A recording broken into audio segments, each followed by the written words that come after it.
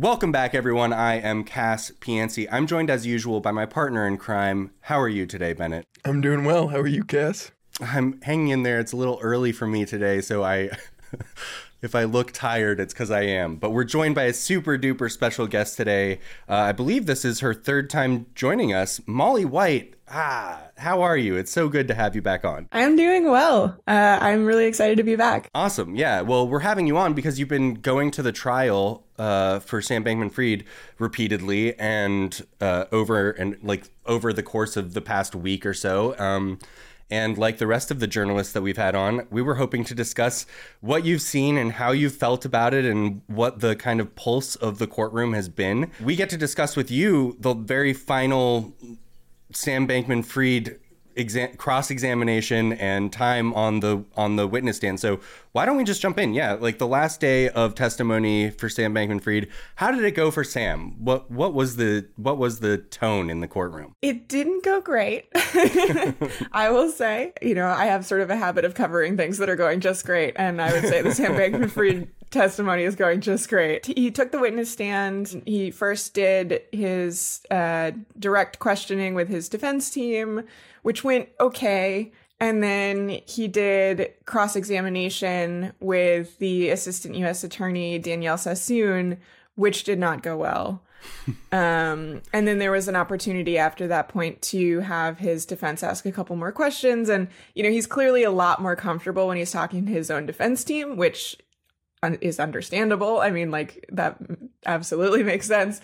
But he is very uncomfortable and evasive when talking to the cross-examiner, and it, I think, does not it doesn't come across well. I heard Sam Bankman-Fried's memory was a little bit less than stellar, too, once he was in kind of this high-pressure situation. Well, his memory was fine when he was talking to his defense attorney. I observed, he was recounting events from when he was like an intern at Jane Street, which would have been almost 10 years ago at this point. They were asking him about what he was and was not trained on when he was at Jane Street. And I don't know about you, but corporate training is not the most memorable thing, in my opinion. And so, but he's talking about, we were, it was really important, according to the Jane Street folks, that you don't ever do any front running and all this kind of stuff. And so he's telling his defense attorney about this. And then as soon as he starts talking to the cross-examiner, it's like his memory just goes blank. And he's like, I don't know. And he's talking about events that are significantly more recent. They were, within the last year or two. And they're events that were very important. It's like his company he thinks his company might collapse, or he's trying to have a conversation with someone to get funding or whatever. And suddenly it's like he can't remember it, even though you would think that might be a very memorable moment. You actually brought up, I think the line was, and how do you define market manipulation? And he said at Jane Street, it was a bad trade, which I've never heard that definition of market manipulation before. Yeah. And they had to stop the courtroom for a second to clarify that this was Sam Bankman-Fried's definition of market manipulation. And if at any point the jury needs the more legal definition, that is not what they should be considering, and that the judge will provide that. And this has happened several times at this point, actually, where Sam Bankman-Fried will say something that's legal adjacent. I can't remember what the other thing was, but there was one other thing that this happened with too. And the judge was like, just so we're clear, this is not the legal definition of this term that actually has a specific meaning. This is Sam Bankman-Fried's special interpretation of it. Why is Sam able to answer these questions from the defense team so readily? Obviously, I think everyone's aware, you're going to be able to answer the defense questions a little bit easier than the prosecution questions. Understandable. But I want to just dissect that a bit, right? Why were the questions from the defense team so much easier? In what ways were they so much easier than the prosecution's questions? Why was he unable to answer the questions appropriately from the prosecution's side? The questions from the defense attorney to Sam Bankman-Fried have an entirely different purpose than the questions from the cross-examiner.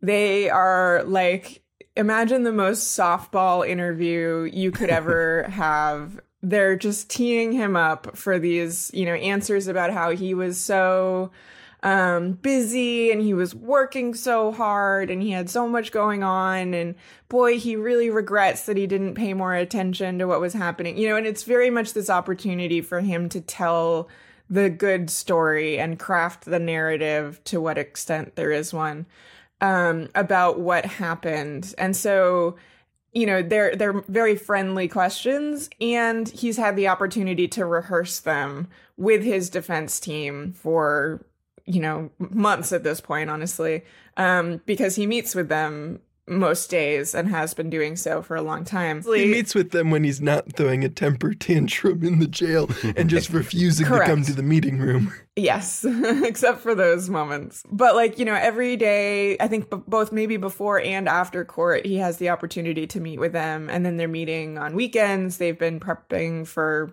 months, before this trial. So this is all very rehearsed. And it honestly comes off that way sometimes. I think he's doing his best to seem natural when he's answering these questions, but there are portions of it where you can tell he's practiced the answer. But that's kind of expected. That's what you're supposed to do. Whereas with the cross-examiner, these are questions that are intended to nail him. They are trying to catch him in a lie or admit to something that is, related to the case. They have all of this evidence to corroborate their questions. So they're asking him questions that they already know the answer to, but they know that he doesn't want to answer them because if he does, he could implicate himself in some of this wrongdoing. And so he's sitting there trying to not answer their questions while also knowing full well that they're going to say, do you recall saying this, blah, blah, blah. And then when he says no, he doesn't recall, they're immediately going to pull up evidence that he said that very specific thing. There's no winning when you're talking to the cross-examiner. You're not going to answer the question in a way that they're like, oh, you know what? That actually makes sense. They know the answers and they're trying to nail you down. And so it's a very different vibe. I'm starting to think a 45-day media tour before your arrest can make it more challenging to have an effective criminal defense. It's starting to look that way. Yeah, I was talking about this a little bit earlier. Most people, especially nowadays with social media and, that kind of thing, have some corpus of past statements that any prosecutor could draw upon. I don't know if anyone has the volume that they were provided so kindly by Sam Bankman-Fried when he went and spoke to all these journalists. He testified that he spoke to something like 50 different journalists during this period in November to December of 2022, the period between the FTX collapse and when he was arrested. And honestly, I was really? Only 50? I feel like that's actually kind of low. But maybe he wasn't counting, the sort of one-off people that he was chatting with or the Twitter spaces or whatever. So he doesn't count Twitter spaces where random journalists yell at him about wire fraud. Those don't count. I was going to bring that up because Molly was in that space as well. The two people who asked the most hard-hitting questions were you and I, Molly, and mine were hard-hitting because I was yelling at him. Yours were hard-hitting because you were asking him good questions. And I thought yours were good questions too. I was reflecting on the moments that we got to ask him some questions, and I was thinking this is so interesting to me that he thinks that same tact of I'm gonna, you know what I'm gonna do? I'm gonna confuse them and just bog them down in mindless bullshit. So I'm gonna force them to not know if I actually answered the question. He seems to think that that's going to work in a court of law with a jury of his peers as well, where I'm that is a terrible defense strategy. They don't want you to speak to them like they're idiots. Right? Right. He has this tactic of, you'll ask a question, he'll just start talking. He'll talk for a minute straight. And by the end of it, you're like, well, that had nothing to do with what I was just asking about. And he'll have gone off on something totally different. And this worked to some extent with journalists, I think. I mean, I think that it was clear when he was being evasive. It's not like people didn't notice he was doing it, but he's not under oath. You're not doing a cross-examination. You probably don't have all this evidence just behind you ready to pull up to prove that he's made conflicting statements, and he can leave at any time. He, I think, refused to talk to you at one point. That's not the case during this cross-examination. He is under oath, so anything he says, he could perjure himself. She's got exhibits teed up that she's spent months preparing. And anytime he goes off on this long-winded rant, she can either stop him and say that he's not answering the question, or one thing she's been doing that I think is actually really effective is she'll ask the question, he'll spend a minute yammering, and then at the end of that, he'll stop and she'll ask the question again, like basically in the same words. And sometimes his defense lawyer will object to that, saying he, asked and answered. He already answered this question. And she'll say, no, he didn't. And the judge will say, no, he didn't. And then he'll have to do it again. And so not only is that actually making him answer the question that was asked, it's also demonstrating to the jury, as if they didn't already notice. I mean, this is very clear when he's doing this, but it's very much underscoring to the jury that he is trying to not answer the question, which is not a good impression to leave the jury with. Yeah, I think it was in Lewis's book, but it might have been in someone else's, where Bankman-Fried talked about how in interviews with journalists, he would always try to answer the question he wished they asked instead of the one they actually asked. And you see him repeatedly kind of do that with the prosecutors and stuff like that in the courtroom. And like you mentioned, Danielle Sassoon and the rest of the prosecutors are like, no, that's not what I said. That was not the question, Sam. No one said net asset value except for you. That's not what we're discussing, Sam. Yeah. And so that has been enjoyable to see like these prosecutors really do such a good job of sticking to him as he tries to bullshit. Right. And he has this other thing that he does too, which has been really common, which is you'll ask him a question, they'll ask him a question like, do you remember saying something to the effect of blah, blah, blah? And he'll say something like, I don't remember anything in that exact phrasing. Or he'll say, I don't remember anything during this time period where I said something like that. And they'll have to come back and say, like, I don't care what words you said. Did you say anything in substance that sounded sort of like this? And also, at least once, he's tried to use that tactic and say, I don't remember anything in those exact words. And then they pull up evidence that he said something in those exact words. So it's like, okay, great. Now you've actually completely contradicted yourself. So his usual tactics, I think, are really falling apart. And I mean, it seems kind of unbelievable that he wouldn't expect that. I think everyone expected that to play out that way, but I think he just doesn't have that level of self-reflection or something where he thought this might actually work. One of the moments that I keep reflecting on and makes me almost like sick to my stomach to think about if I was a defendant is that they specifically asked him about spending, I believe this was related to Zeke Fox, who is a previous guest of the show. He wrote Number Go Up. It might have been about a different journalist. Either way, the prosecution said something along the lines of like, hey, so did you say this to this journalist? I don't recall. Okay, well, did you more or less say something like this to a journalist?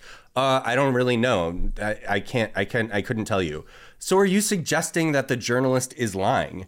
And he was like, I'm not sure. And it's just like, so really this is you against the entire world at this point, Sam. Like you're suggesting that journalists are literally making up quotes. I've never heard of any journalist worth their weight ever doing anything like that. So just moments like that were earth-shattering for me. Yeah, and I think that really helps to undermine his whole argument because he's obviously said at several times things that have conflicted with the testimony of various other people, especially including the other executives who have pleaded guilty at this point. And so he's basically saying effectively that they were lying and he was telling the truth. And now he's saying not only were they lying and he was telling the truth, but now journalists were lying and he was telling the truth. And all of these people were lying and he was the only one telling the truth. And it's like the more he does that, the less believable it is that anyone was lying.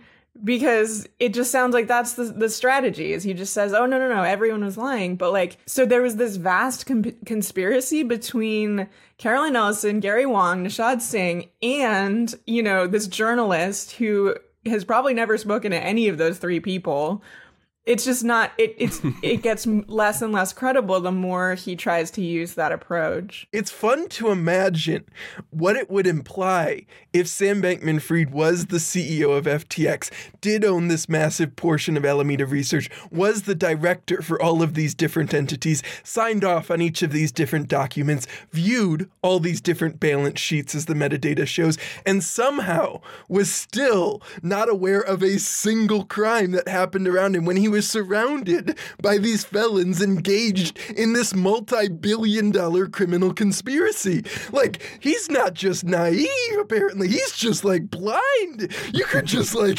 reach across from him and just take his wallet and he'd be like, oh, where'd my wallet go? Apparently, he's just got no clue what's happening around him. Is apparently what he's settled on is his defense. Yeah, and there's actually two things on that I think that are really relevant.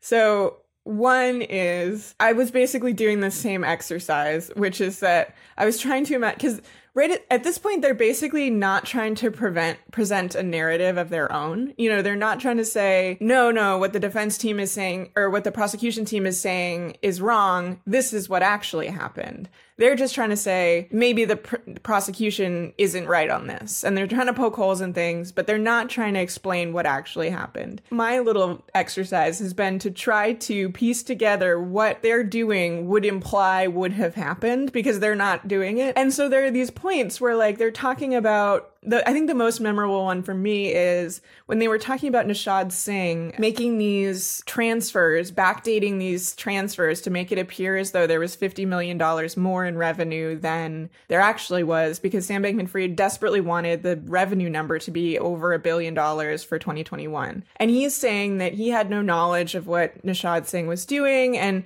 Nishad just basically came up to him and was like, fix the revenue problem, boss. And then he was like, cool, sounds good. And that was it.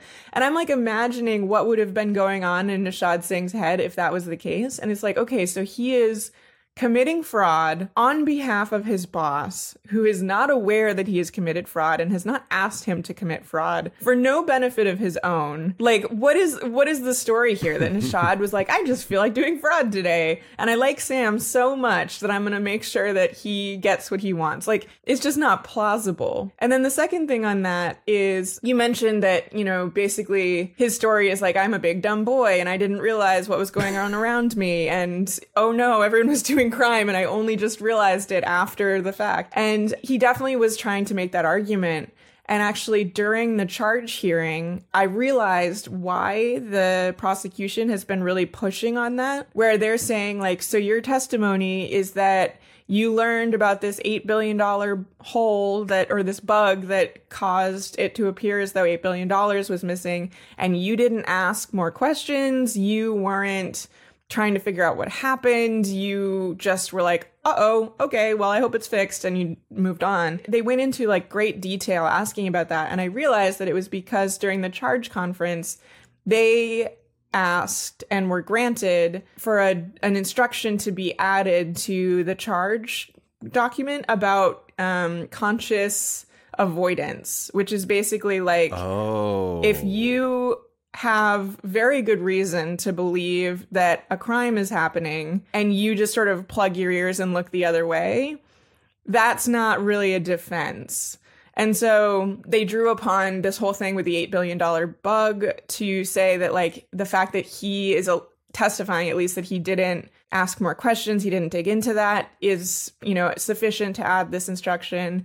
They also called back to something during Nishad Singh's testimony where I think this was also related to the bug, and he said something about how he tried to have a meeting with like Caroline and maybe Gary and Sam Bankman-Fried, and he said that Sam Bankman-Fried basically made it up an excuse not to go to the meeting.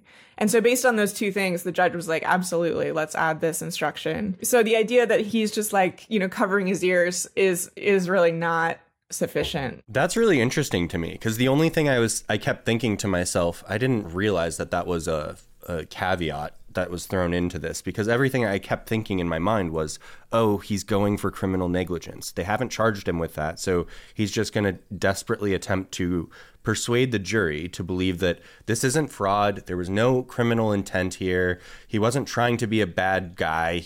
He was unaware of all the criminality occurring in FTX and Alameda Research. And I think that what you're describing pretty much negates any reasonable expectation that that defense could actually fly, because the only way that he would be able to not see the problems at FTX and Alameda Research is by plugging his ears and closing his eyes. Like there's pretty much no other way that this could work out for him.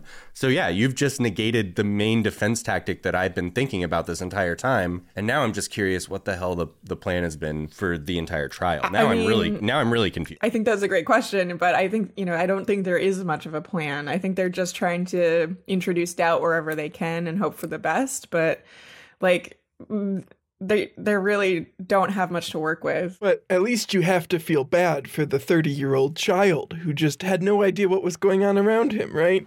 I mean, all these 30-year-old children being unfairly prosecuted. But it's funny, his demeanor does come off like a sullen teenager, but not in a way that you're like, oh, maybe he is a big dumb baby. It's like, it's in a way that you're like, oh, so he's a 30-year-old sullen teenager. It doesn't come off well, in my opinion, but there were points during his cross-examination where he looked like he was sulking, and at one point he got almost like sarcastic with Danielle Sassoon, which I don't think is a good strategy. Like, that doesn't win you any points with anyone, especially not the judge. I think he is immature in a lot of ways, and that came through pretty clearly on the stand. Sarcasm being a bad tactic on the stand is why I personally have never stolen $8 billion.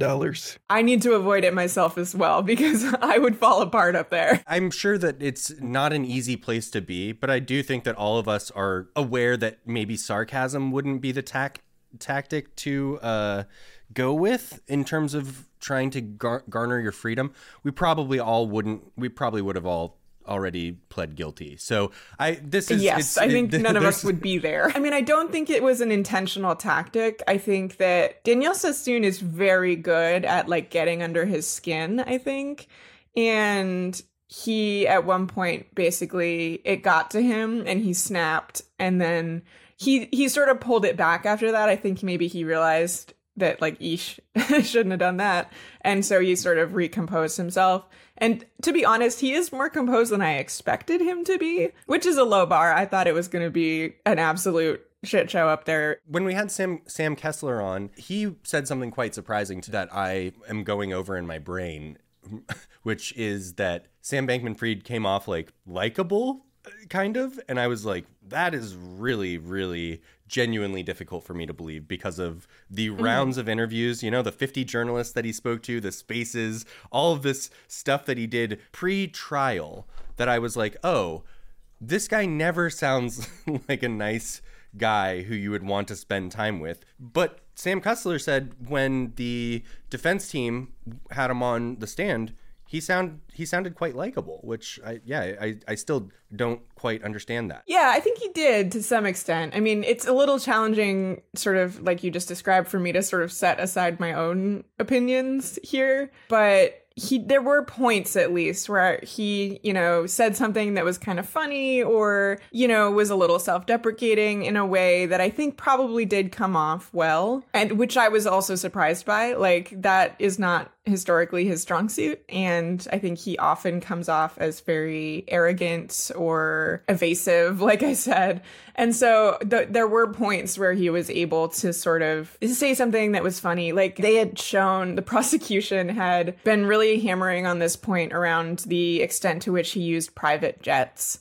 And they, during this line of questioning, showed this photograph of him asleep on a private jet where he looks very disheveled and he's asleep. And yeah, it's like not flattering. The photo is basically like up his nose. It's just like not a good photo. I remember thinking when they showed that, I was like, well, that's just rude. It seemed like unnecessary, but they like to do this. They'll like illustrate the story they're trying to tell. And so when that came back up yesterday on redirect, his lawyer said something like, you recall testifying about private jets, you recall they even showed a photo of you on private jets, and he said something like, yeah, a really flattering one. And like that got a little bit of a laugh, at least in the overflow room where I'm in. There's there's a very big difference between the vibe in the overflow room and the real courtroom where you're not allowed to laugh. Anyway, so like there were moments like that did come off well, I think. I don't know if on the whole he came off as likable. Like for me, it was like there were moments. It was not overall compelling persona that he was presenting. You know, I think overall it was mostly evasion is what I really came away from it with. Was there anything content-wise, facts, material he was actually saying that really struck you? Facts that gave you a little bit of a different perspective on how FTX or Alameda was operating, or anything that you felt was important to highlight from the actual content of what he was saying? This has been a really interesting thing because like I've been following this case so closely that basically nothing that they talked about during any part of his testimony really was a surprise to me. There were a couple things where I learned more, and not in a good way for him. So one thing they gave more detail on was this incident that was in 2021, I believe, where a trader on FTX took positions in MobileCoin and a token called BTMX, and I think maybe some other things that were these very illiquid tokens, and they took this large position. And we'd already heard about this to some extent. Like we knew some details about this, and there had been testimony earlier in the case, I want to say from Gary. I don't remember if it was Gary or Nishad, but one of them testified that basically there was this huge loss that FTX suffered, and they said that Sam Bankman-Fried transferred that position to Alameda Research basically because he wanted to hide it from the balance sheet, because FTX's balance sheets were far more public because of the investment structure there. And so by transferring it to Alameda Research, fewer people would know that there had been this loss, which was in the hundreds of millions of dollars. Well, during Sam Bankman-Fried's testimony, he was asked a little bit more about how this happened. And he basically said that Gary Wang, Nishad Singh, and Ryan Salem learned of this position, told him about it. And for some reason, he said, according to him, he said that he was going to take sole responsibility for monitoring this account. And he would make sure that, you know, if they were doing something shady, he would stop it. But if they weren't, he didn't want to like liquidate them when they didn't need to be. And so he was like, don't worry about it, I got this. And then he did not have this. He said basically he dropped the ball, he wasn't paying enough attention, and sure enough, they were able to exploit. He said during cross-examination something about exploiting the risk engine. And I was like, that's interesting. And so when he was talking about that, I was picturing in my head like, oh, there was some bug in this risk engine. It was some sort of code vulnerability that this person was able to find and exploit. Like, that's interesting because that's kind of what I like to pay attention to. Well, during redirect, and I still have no idea why his own team would bring this up because I feel like this just makes him seem worse. But during redirect, they went back to that story and he testified that it wasn't a code bug. He had basically turned off the automatic risk engine for this account and was manually setting parameters on this account to try to stop them from doing anything that would lose FTX money. And he messed it up so bad that they were able to make off with like $800 million. And I'm like, why would you say that? Like, why wouldn't you just let them think maybe there was a bug in the code or whatever? Because like the cross-examiners didn't try to go there. You just offered this information yourself, you know, like that seems worse. So I thought that was really interesting because it just explains how that exploit happened. And it also just makes no sense to me as far as strategy is concerned. It does seem strange to highlight that your risk engine you bragged about to Congress was something you would sometimes manually bypass, and in doing so cost almost $1 billion. That Right. doesn't seem like, you know, this is the risk engine the CFTC should enshrine as the default for all of crypto. You know, it doesn't seem to mesh perfectly with that when you describe Right. it as, I personally set the parameters. Yeah, my only guess is like that he was trying to say there wasn't an issue with the risk engine, and therefore the fact that I didn't disclose the issue with the risk engine is acceptable because there wasn't one. Because they had tried to ask him a little bit about the degree to which he disclosed the issue that had happened. And so like maybe he was trying to get around something there, but I really don't, I that's as best as I can guess, because I really don't understand why he did that. It might honestly be just that, like, he feels like he knows the technical right answer, and he's like, what you said was technically not right. Let's get the details right here. Here's how I fucked up. We gotta be specific here. I didn't fuck up making the risk engine. I fucked up by exempting a bunch of people from the risk engine and not disclosing it. Let's be clear. But to be fair, this was during his redirect. His defense attorney could be like, let's stop there, and just like make him stop talking, which is probably what they should have done as far as I can tell. And they did not do that. They weren't expecting more confessions while he was on the stand. That could be, yeah. They just totally caught them by surprise. That shouldn't catch them by surprise given who their client is. So the other moment that I want to call attention to as we're discussing this kind of craziness in regard to Sam's answering is this moment that Inner City Press posted about. I'm sure it's in the transcripts in a better way, but this is the general summary of what was said. Danielle Sassoon says, "These were your decisions, right?" SBF says, "No, I may have authorized these decisions." To which Sassoon says, "Anthropic, that was you?" And Sam says, "Yes." K5, yes. The $35 million apartment, that was your decision? That particular one was. We're talking about over $1 billion worth of bad decisions when she brings these all up. Almost 2. 1.1 to Genesis. She didn't bring up Genesis. Oh. She did bring up Genesis, but he sort of didn't acknowledge it. There was actually kind of a weird moment there where I think maybe the prosecution got confused by the fact that there are 2 Genesises.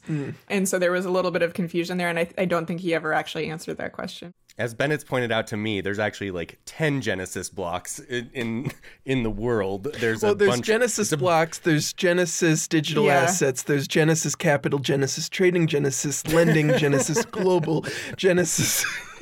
Yeah, and there are 2 that are specifically involved with the FTX trial, which is the Genesis lender, which lent there's 3? Genesis Digital Assets, the Bitcoin miner they invested in, Genesis Block, the over-the-counter trading desk they own in Hong Kong, and Genesis Lending / Genesis. Well, Genesis Trading has come up too because they were engaged in some over-the-counter trades with them. I consider Genesis Trading and the Genesis Lender to be kind of the same thing. But yeah, I forgot about Genesis Block. But anyway, there was this pie chart and it just said Genesis on it. And he's like, I don't know which Genesis this is. And like that could have done better for sure. After all of this back and forth about whether or not Sam Bankman-Fried authorized things, whether he was actually in charge, whether the CEO actually had any idea of what was going on at the company, 3 of the largest transactions that they ever made, Danielle Sassoon was like, so was this you? And he's like, yeah, that was me. And you're like, okay, so sorry, what the fuck is your defense again? I'm so confused. Like, you just admitted. Yeah, it's that same thing where he's just trying to quibble over language. You know, she said something like, did you direct this investment? And he's like, I don't know if I directed it, but I probably authorized it. Or, you know, I was involved in the decision or something. Like he's just trying to get around the whole idea that he directed it, which I don't think is effective. You know, it's like he's trying to be like, well, technically. And that's just not coming across well, especially because often the technical distinctions he's making are not important at all. At one point, he tried to argue with her saying that he spent, or that Alameda Research spent money. And he said, I don't know if I would put it that way. I think they used money for something. And she's like, they used money to pay the lenders. And he said, yes. It's like, so they spent money to pay it's just like a totally unimportant distinction that he was trying to draw and not useful in any way to his defense. Sam really just loves to embody the first year philosophy student who doesn't really understand anything but really is loving the thrill of arguing. Yes. There's a documentary, if anyone who I got to be in this, it's called Ruin. It's a documentary about FTX by the Bloomberg Originals folks. And there's this moment where they show the George Stephanopoulos interview, and George, I think this was also shown in court. Can't be loaned out. What? Oh, yeah, exactly. And he's whispering, exactly. Can't be loaned out, exactly. Can't be loaned out. Yeah, to himself, yeah. He's like, I'm not sure you actually answered my question. And he's like, And you're just like, okay, this guy is hunting desperately to come up with, as I don't know which one of you just said this, but as like a first year philosophy student being like, I've got to figure out a way to steelman this. I don't know what to do here. There's got to be a way for me to negate this argument. And you're like, oh, you're so done. It's over. Has that just been the entire trial, Molly? Is that been it? Is that a good summary of what we've seen? Just about. Yeah, I would say trying not to answer the questions. And then most of his defense, like the whole defense strategy really has been him going back over things that other witnesses said, events that they recounted, recounting the same events and giving a very different spin on them. And so, there were these very memorable moments in court where like Nishad was testifying about this conversation that they had on this balcony of their penthouse where he was sort of confronting Sam Bankman-Fried about this missing $8 to $10 billion. And it was very dramatic. And Nishad was so upset and worried. And Sam gives his version of events where he was like, we basically just talked about marketing, and so it's like totally different stories coming out on the stand where you're being asked to just totally disbelieve all of these multiple witnesses who have given completely contradictory versions of events. So I would say that's probably the big summary of the defense so far, is just saying like, you just got to believe Sam, everyone else was lying. Do you think there's any reasonable, any suggestion or room that you've seen for a possible mistrial here? Yeah, I think so. I mean, there's always that possibility, I think. And I think that might be what he was going for. I think the idea that he would take the stand and suddenly the jury would unanimously find him not guilty of 7 charges is just so divorced from reality that, like, it just doesn't seem remotely plausible. But I could see them hoping that he is somehow personable enough that one juror is like, well, maybe he didn't do it. Or at least I'm not confident enough that he did that I'm willing to say beyond a reasonable doubt. At which point someone could hang the jury, basically, and then, they might have to retry the case. So I think that's a possibility. But besides that, I guess you asked about a mistrial, so that's a separate thing. Well, I think a hung jury is much more likely that you can at least get hung up on a few of these counts. I think there's 7 counts in total. Like, you can get hung up on 1 or 2 of those, maybe. But like, also a lot of these counts are directly related to one another, right? Like, it's multiple counts of wire fraud. It's multiple counts of bank fraud. Like, I don't think that these jurors are going to be like, well, you are guilty of this count of bank fraud, but these other counts of bank fraud, I don't think so. I just don't see it playing out that way. Maybe anything's possible. Meanwhile, I do think when there's 1 count of money laundering or something, maybe they get hung up on that. That's possible. But from what I can tell, in terms of a mistrial, in terms of anything... Yeah, sorry, I did the Sam Bankman-Fried thing where I answered the question I wanted to hear. And a hung jury, to be clear, is a type of mistrial that can result in a retrial on the charges they're hung on.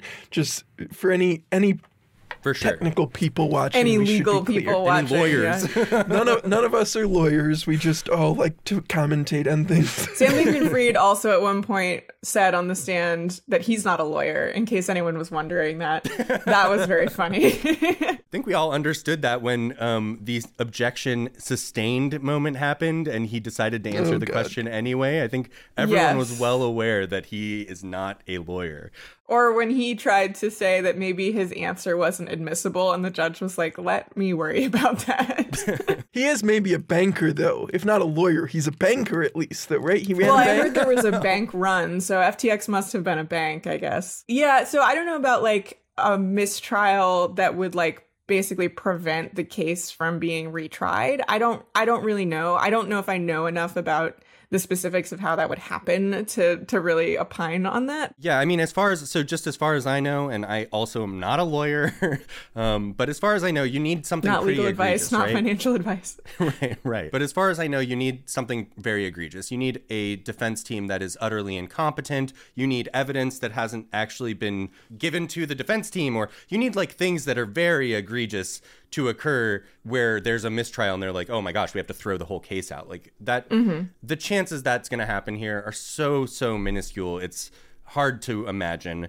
As you said, a hung jury, far different, because we would have to know what's going on in the heads of all of these jurors, and we can't. Yeah, I mean, I think that, everyone involved in this case from a legal perspective has been very careful about sort of crossing their T's and dotting their I's. There's been a lot of procedural stuff that looks very intended for that purpose. I think some people have spoken about incompetent defense just in the sense that some people, really are having trouble, myself included, honestly, understanding what his defense team's strategy is. It seems like it's been very haphazard. They are just sort of throwing stuff out there. They, during a lot of their cross-examination, they would do stuff where they would begin to ask questions and it would look like they were getting somewhere, and then they would just sort of abandon that train of thought before they got anywhere with it. So some people have, been saying that like the defense team is doing such a bad job that he could get this incompetent defense mistrial, which I think is really not the case. Like, you have to have a really egregiously incompetent defense, I think, for that to fly. And this is just that, like, there isn't a good defense to offer, and they're doing the best they can with what they have. But that's not incompetence. That's just, it's hard to defend someone who doesn't have a strong case, And somebody who went out and did a media tour and did, like all this stuff that Sam Bankman-Fried did really hurt his own ability to defend himself, and for any lawyer team to defend him. So yeah, I agree with you there in general. The last bit I want to bring up is that the other conspiracy theory still getting thrown around is this idea that there's going to be a presidential pardon for Sam Bankman-Fried. Well, why would there be a presidential pardon for Sam Bankman-Fried? I'm just going to run through the conspiracy theorist line of thinking here for anyone who's listening. Why would he do that? Well, Sam Bankman-Fried was like one of the top, I don't know if it was the number one or the top two donors, the second biggest donor to the Democratic Party and Joe Biden in the presidential run-up. He's donated to all kinds of Democrats. He's donated to all kinds of Democratic causes. Oh, well, isn't that reason enough to grant him a presidential pardon? So, Molly, can you tell me why that's not necessarily the brightest line of thinking? I think that is so out there. I mean, that's like flat earther type of conspiracy theory. That's not like, that's so, I think, detached from reality. It's true that Sam Bankman-Fried made a lot of donations to the Democrats. He also made a lot of donations to Republicans. He was making a lot of donations to causes he thought, or to, politicians he thought would benefit him. He was mostly just donating to crypto politicians is sort of what it came down to. He was doing this strategic thing where he wanted to try to make sure he was supporting people on both sides that were friendly to crypto. And, he definitely did make large donations to Democrats, but like, I think it's being overstated a little bit, because his public donations were the ones to Democrats and his dark donations are the ones that came out later. And those were a little bit more bipartisan, let's just say. So I think the whole idea that like, oh, he spent a lot of money, he basically bought himself a pardon, is really just not plausible. There are a lot of people who have donated a lot of money to causes and still are charged with crimes. I think it's reasonable to say that like money definitely buys you an advantage when it comes to the legal system. You might be less likely to be charged in the first place, or, all these different things like that. But once there is this strong case against you, which the government has pretty much nailed you on, the idea that you're just going to have this get out of jail free card that you can pull out of your back pocket because of past donations, I think is just really quite unreasonable. I think it was really valuable there that you highlighted that Sam Bankman-Fried explicitly talked about how his goal was to give as much to Republicans as to Democrats, and that he was really just trying to buy influence.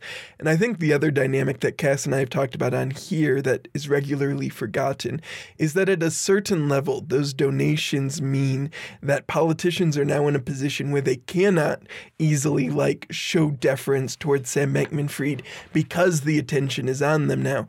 If Biden, whoever, were to try to show some amount of seeming preference towards Joe Biden after these donations, you're giving away multiple news cycles for that decision. And in exchange, you get a broke fraudster who's been separated from most of his centers of power, influence, and wealth, right? It's not a trade that makes sense politically, even if you assume every political actor is like a craven EV maximizer. I think that's actually the most important part that you bring up right there, Bennett, is that if SBF leaves jail tomorrow, he leaves jail a broke kind of pariah. Nobody wants anything to do with Sam Bankman-Fried. No one wants to work with him. He doesn't have a bunch of money. He doesn't have a bunch of sideline cash that he can give to politicians again to be like, thank you so much for giving me this presidential pardon. There are examples in the past of politicians like Bill Clinton giving Mark Rich, presidential pardons to people like Mark Rich, where it pretty much was bribery. I mean, it's hard to look at it as anything else, where you have a top donor to the Democrats and Bill Clinton, and then he gets a presidential pardon right before Bill Clinton gets out of office. And then he gets to be a billionaire, a free billionaire who can still donate freely to the Clintons and to the Democratic Party. So there are past examples, but the requirement there is that Mark Rich left prison a rich man still, a rich and influential man, whereas Sam Bankman-Fried has nothing. So there's no good reason to pardon this guy. Well, and even in the Mark Rich example, 3 months after the pardon, Bill Clinton was quoted as saying, yeah, that really wasn't worth the headache for me or the party. This was a dumb choice. And we can debate whether or not Bill Clinton's statements to newspapers and in public are an accurate representation of what he thinks and believes. But even there, in that case where this person he was releasing was still powerful, there was a huge amount of blowback that had significant costs. Yeah, and I was just going to say also, with a presidential campaign coming up, if Biden just jumped out and pardoned Sam Bankman-Fried right now, the degree of scandal that he would be inviting in doing so before a presidential campaign is it makes no sense. There's absolutely no, I think this is just so far-fetched that it's almost not even worth discussing. I know. I'm sorry. It's no, I get it. I get so many people in my Twitter replies that are he's gonna get off on all these counts, or he's gonna just all this stuff like that. And I think people are really jaded about the justice system for very good reason, and especially when it comes to people who have money.